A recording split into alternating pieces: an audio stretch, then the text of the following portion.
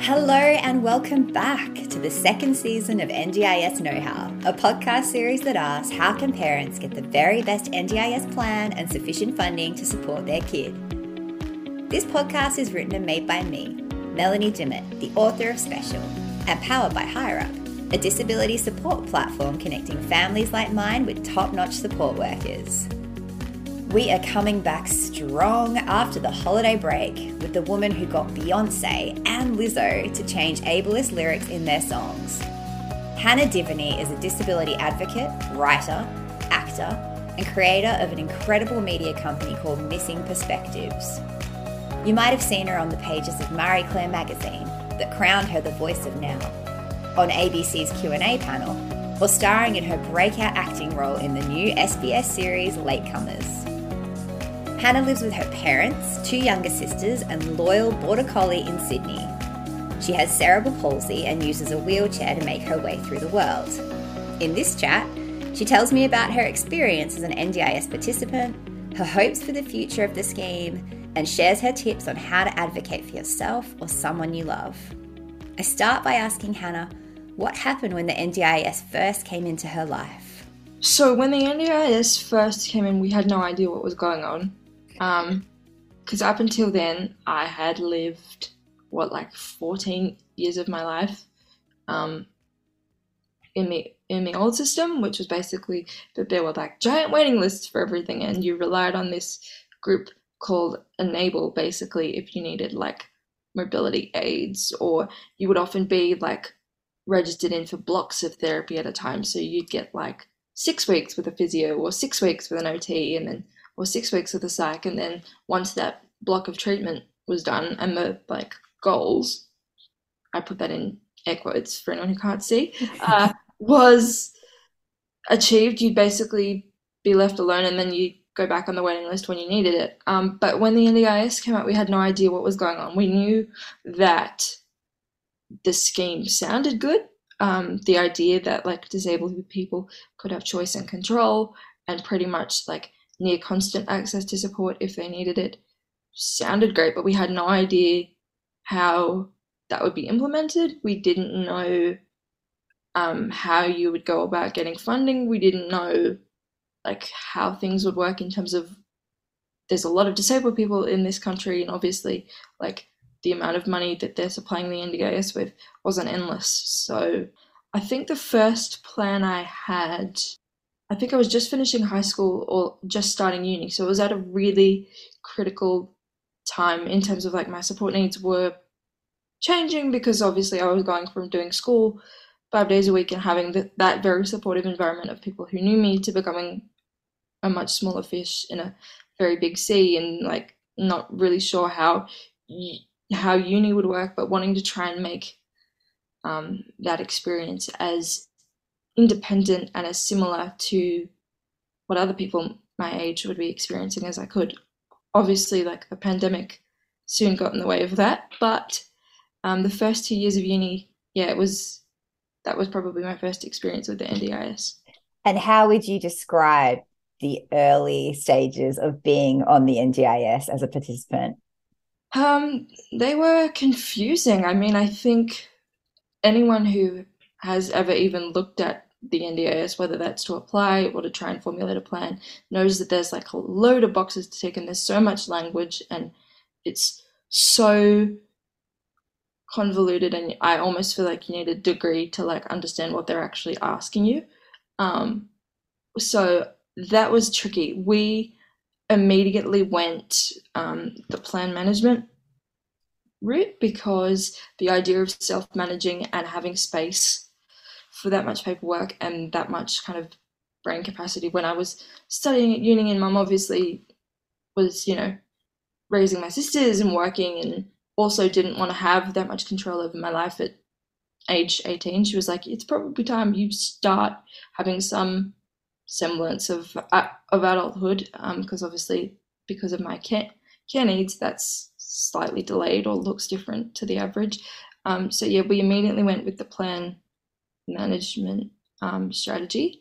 And then the first time we met with an LAC, which is a local area coordinator, that was actually a really dehumanizing experience.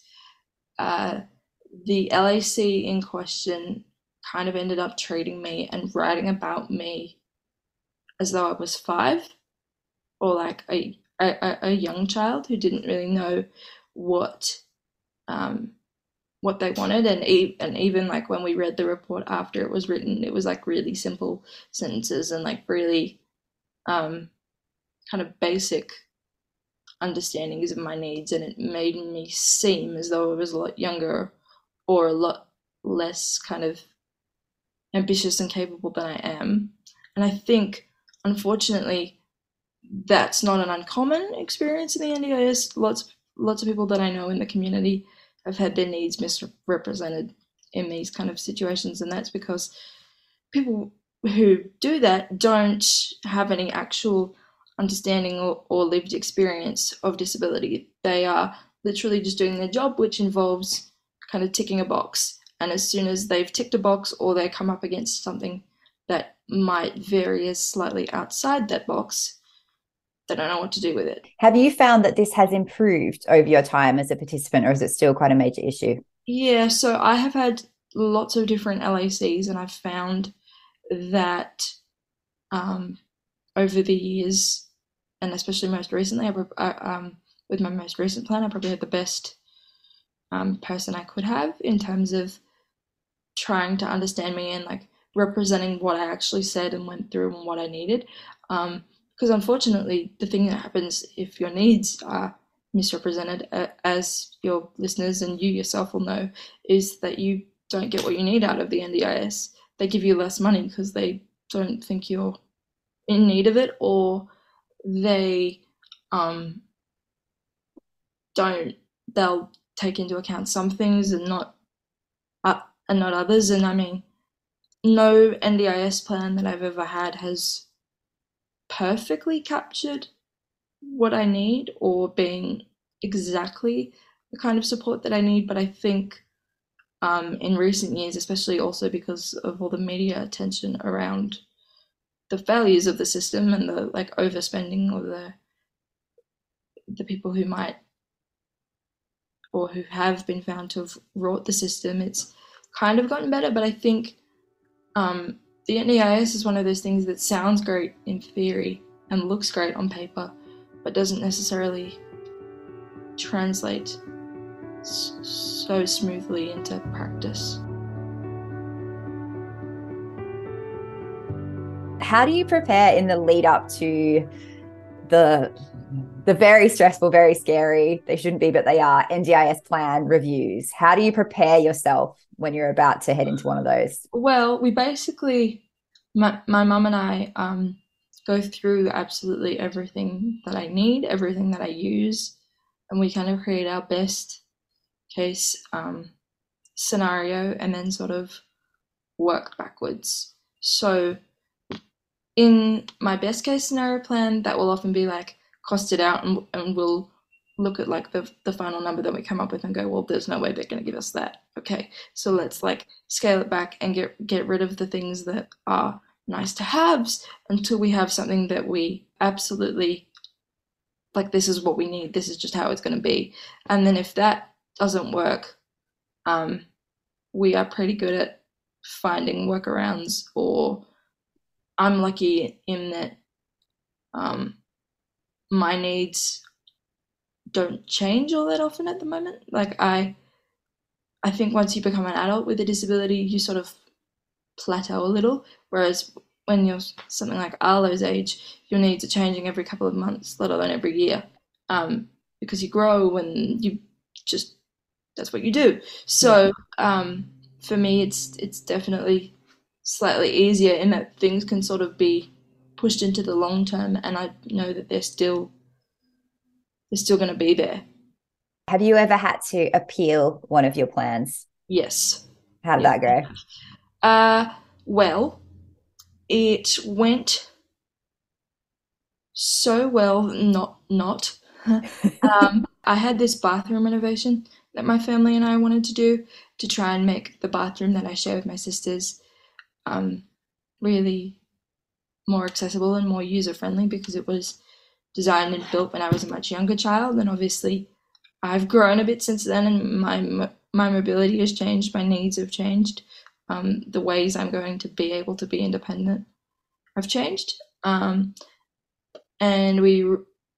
we reviewed that, and they still said no, and then we were lodging an application with the AAT, the Administrative Appeals Tribunal, which is like the step up, and then they basically told me that I couldn't have